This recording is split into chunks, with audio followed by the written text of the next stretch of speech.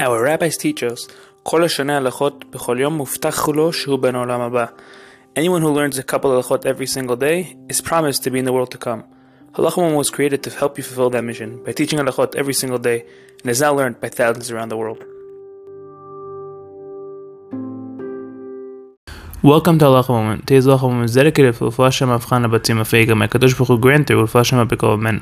Today we start to discuss Halachot Selichot. Today's question is, when do we start reciting Selichot? The month of Elul is the month most auspicious for achieving forgiveness and atonement. It is for this reason that it is all customary to repent during these days and utilize this time for prayers and supplication before Hashem. This Sephardic custom is to recite Selichot the entire month of Elul, starting from the day after Rosh Chodesh Elul. The Ashkenazi custom is to recite Selichot starting from the week of or before Rosh Hashanah. The best time to recite Selichot is after the nighttime Chatzot. Have a great day.